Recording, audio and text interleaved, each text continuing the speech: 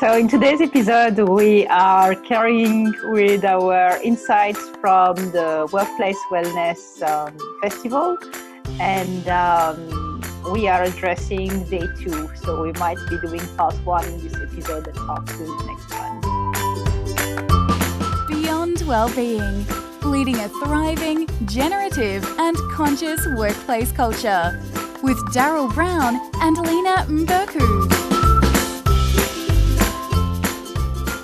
So you've got some other fabulous drawings for us today that we're not going to describe in audio-visual terms, but if our listeners want to travel along and have a look at the little images as well as the cliff notes, they're certainly welcome to head to LinkedIn and look for our Beyond Wellbeing podcast there, and you'll see the day 2 notes are all documented there and all the pages of those.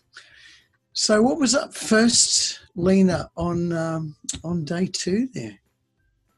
It was Dr. Norman Swan, who is Australia's most respected health journalist. And he was speaking about coronavirus and wellness and asking whether vaccines are safe, because we cannot rush the process. There's really that sense that of course, there is a race to the vaccine at the moment, but usually vaccines take between a year or 2 to be tested before they're actually released, sometimes even longer.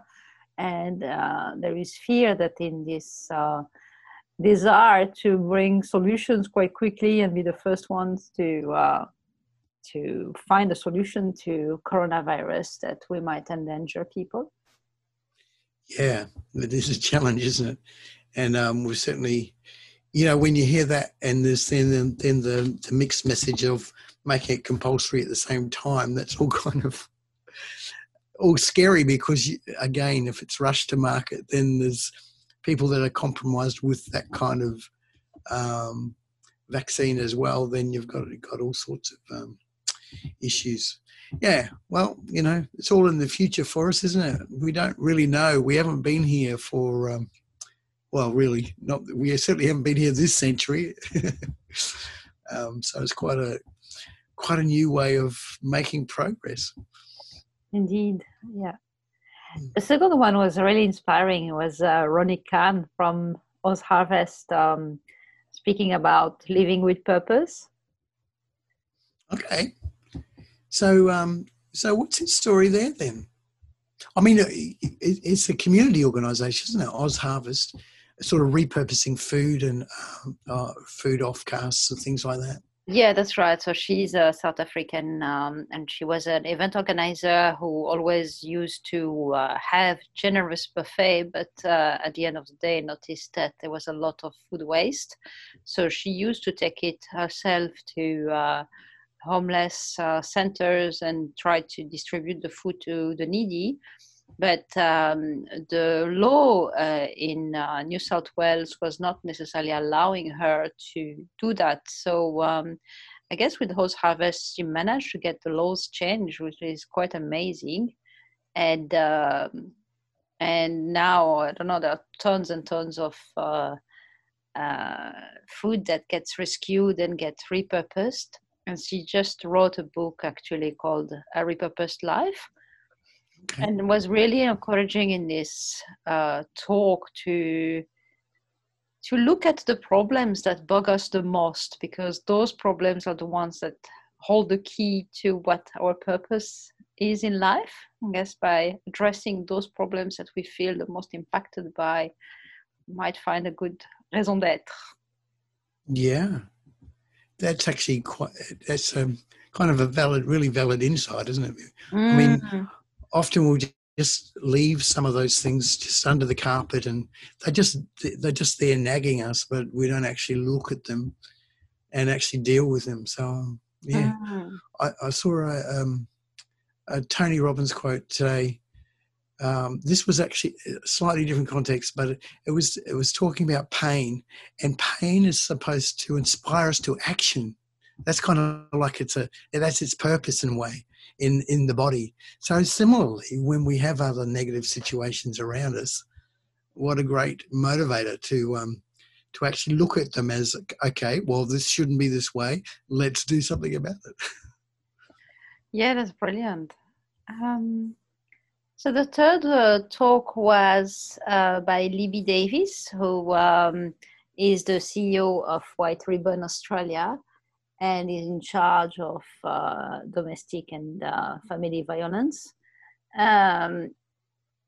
In charge of combating of social change in that area, of course. The prevention of, yes, that's it.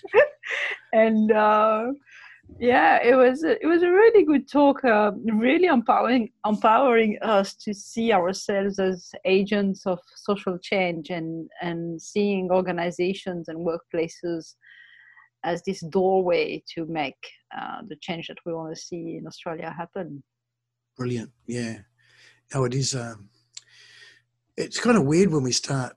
Like, I think as we've talked before in previous episodes, we kind of see that businesses and other parts of our community are taking on or looking to see that there is a way that they can play a role in parts of our lives that they haven't played in the past.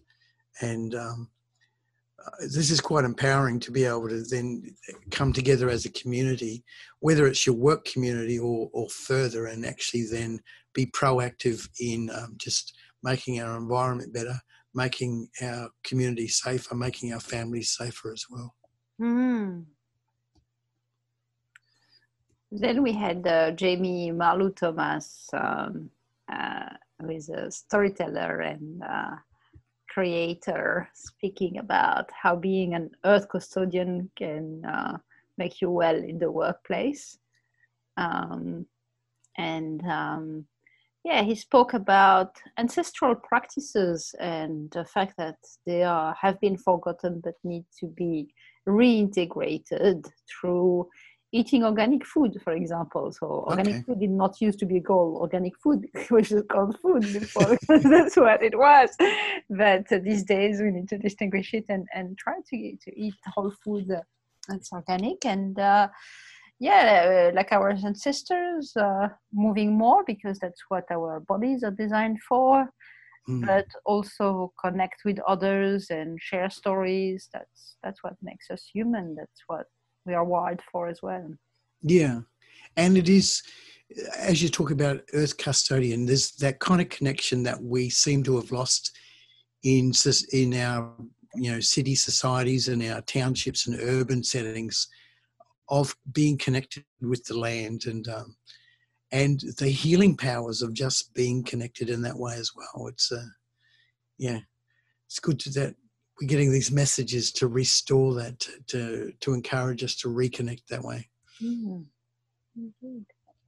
And then talk number 5 was Jenny George from Converge International, and she spoke about feeling good by being good. And I loved what she shared about virtue and her question about what makes a good life. And basically a good life is the life that gives you purpose and vitality and embodies virtue. Yep. And she spoke about the power of small habits in order to develop our well-being. It's all about the activities that you can build in your daily life, such as being thankful or being open to learn, connecting again with people and having close relationships, which when we look at the work of Martin Seligman, is such a great indicator of our well-being, the quality of our relationships. Yes, absolutely. Quoted Aristotle by saying, without friends, no one would want to live, even if he had all other goods. So that's a celebration of great friendship. Yeah. And it is like, we kind of miss the point sometimes. I think we've talked about this before as well, of what it is that makes a good life. We kind of get caught up in this fantasy that it's actually around, living in castles having I don't know, all the mod cons and all of that kind of thing. But the things that kind of do make the difference are just what Jenny's pointing out there, the relationships we have, how we feel about the people around, how we feel about our environment that we're in, how we feel about how we're contributing to the betterment of those around us as well. Absolutely. And then number 6 was a panel exploring what's a mentally healthy workplace. And we had Libby Davis again, as well as Jamie Thomas and Catherine Birchall and Jenny George, saying that we need workplaces that are transformative and that build resilience and that truly focus on human beings. Places that bring the outside in. So just having even lots of plants in the office makes us feel better. There are lots of studies that show that we actually need to connect to nature to feel better.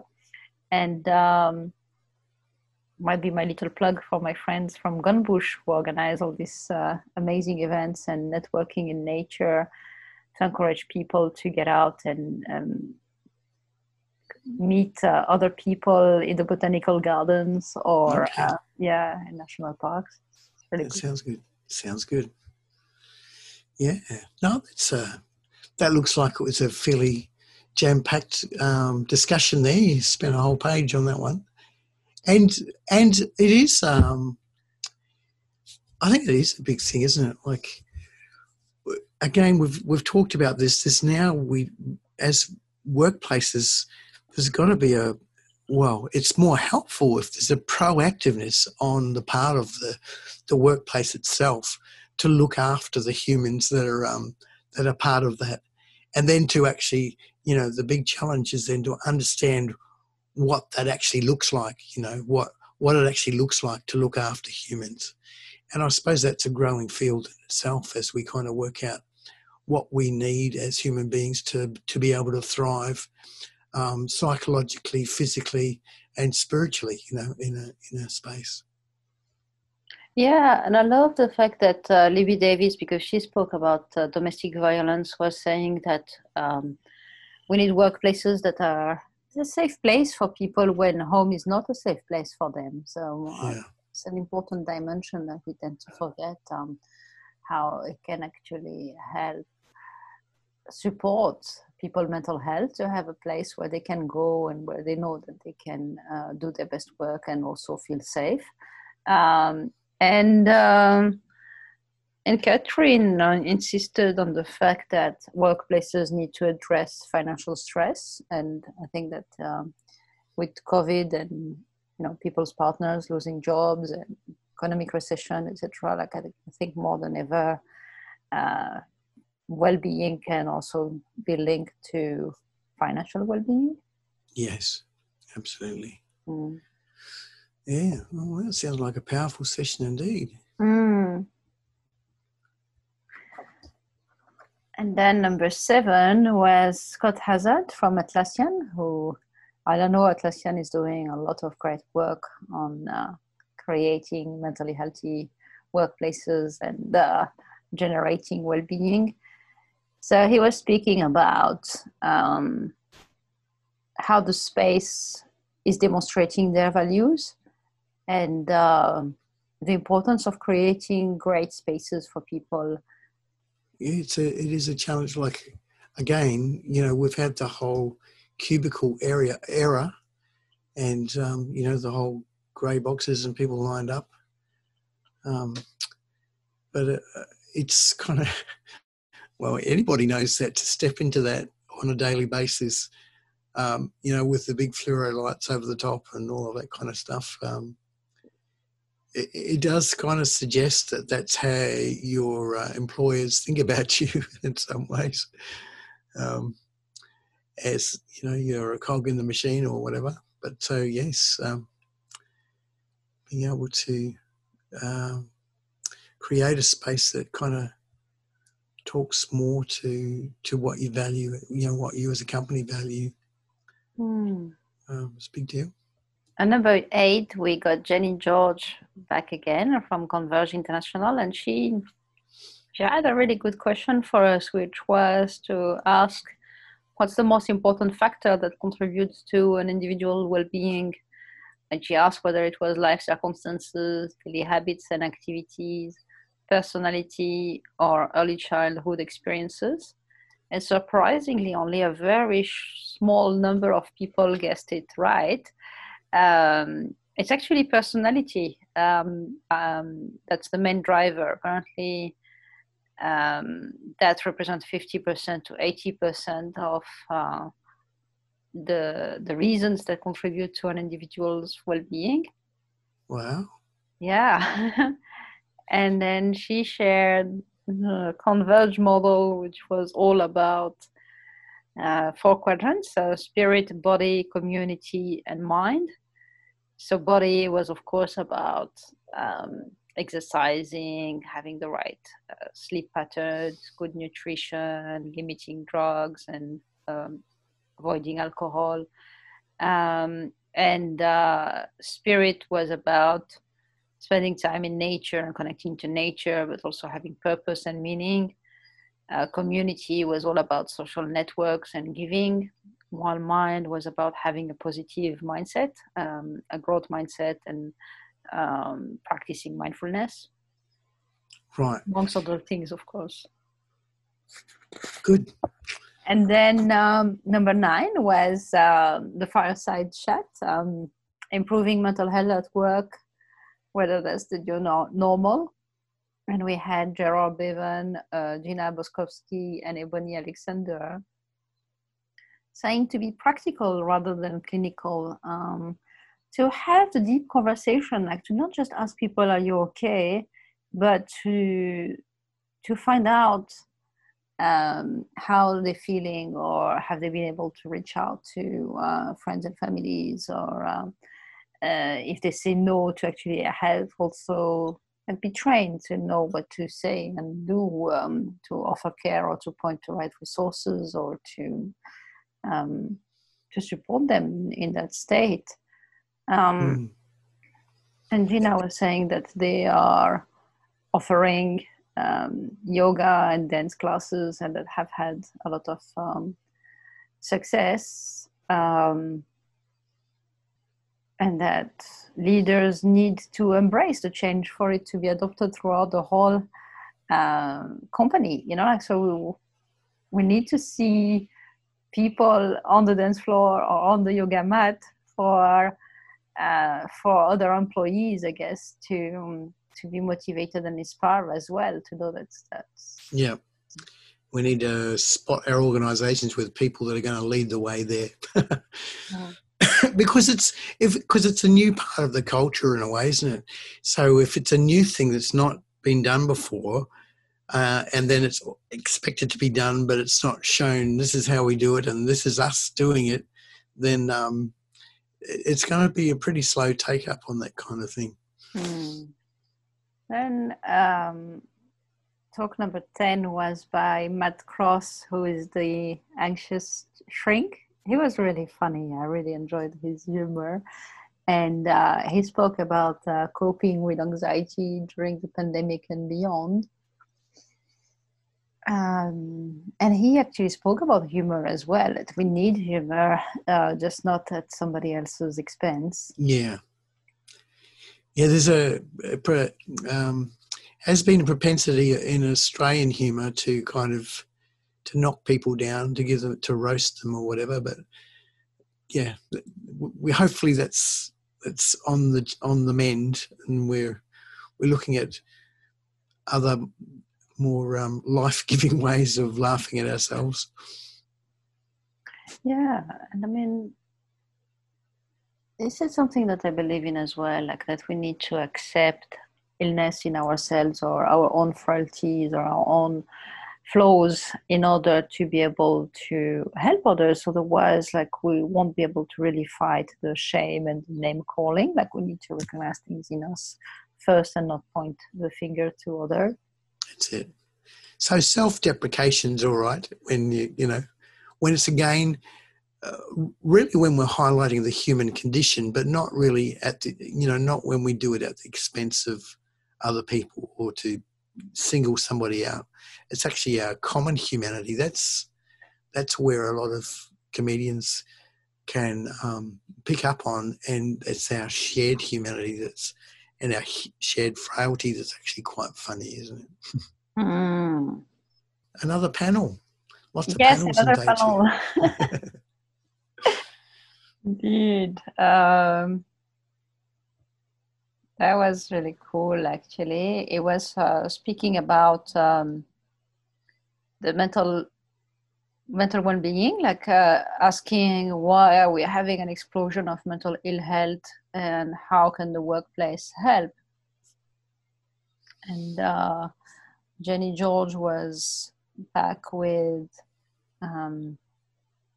Kate Connors and Renee Starveton and Jack Helt and Catherine Newton. And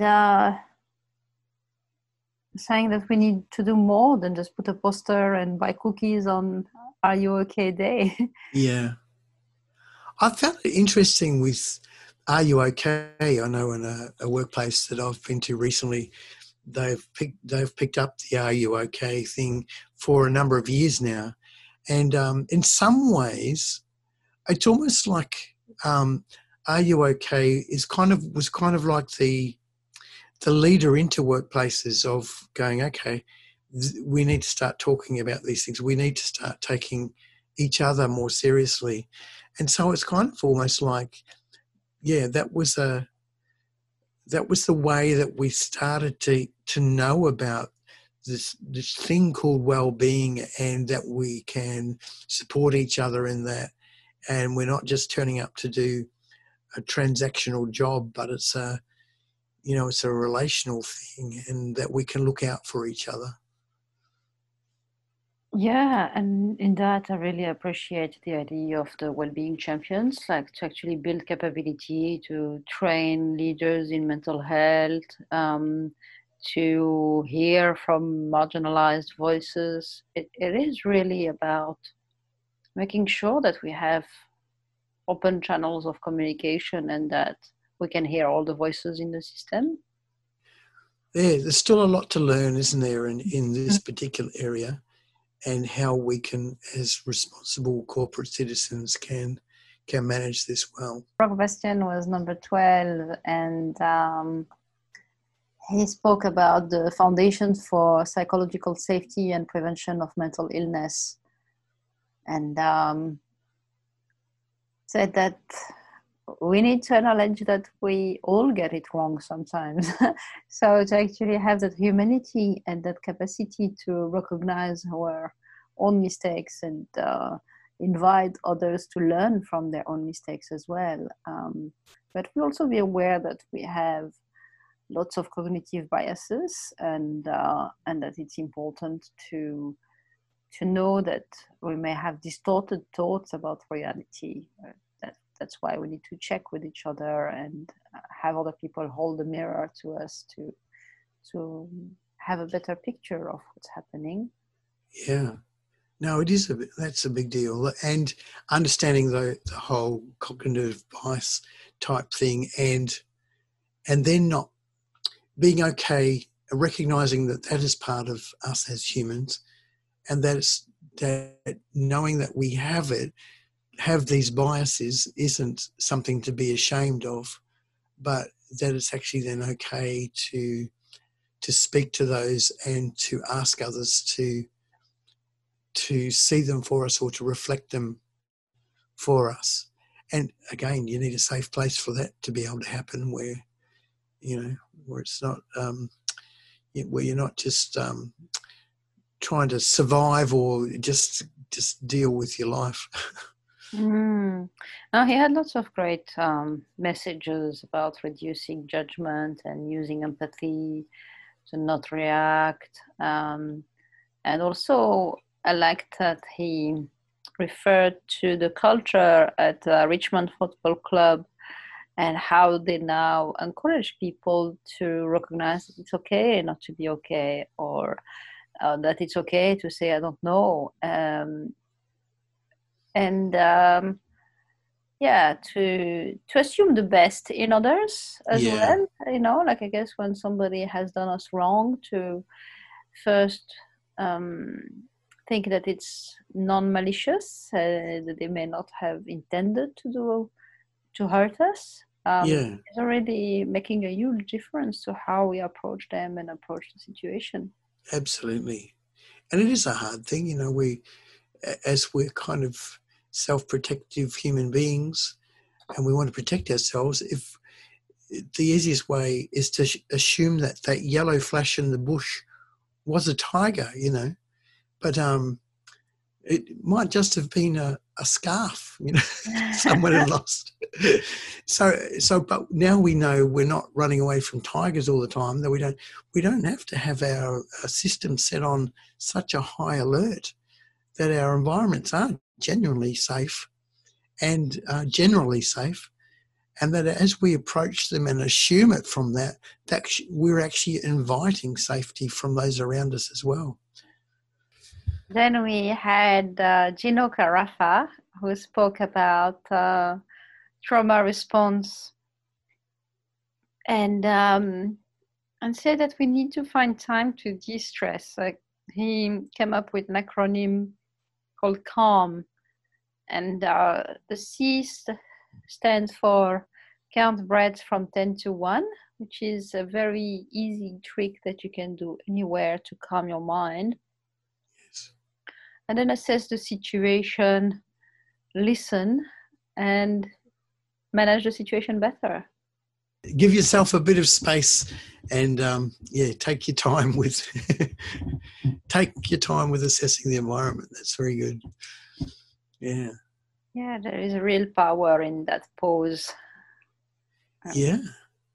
And then Fiona Andrews spoke about Australia Post and all the great work that they have been doing. So people were at risk of mental health issues because during COVID there was excessive work demand. They felt they had poor support from managers. They had limited autonomy.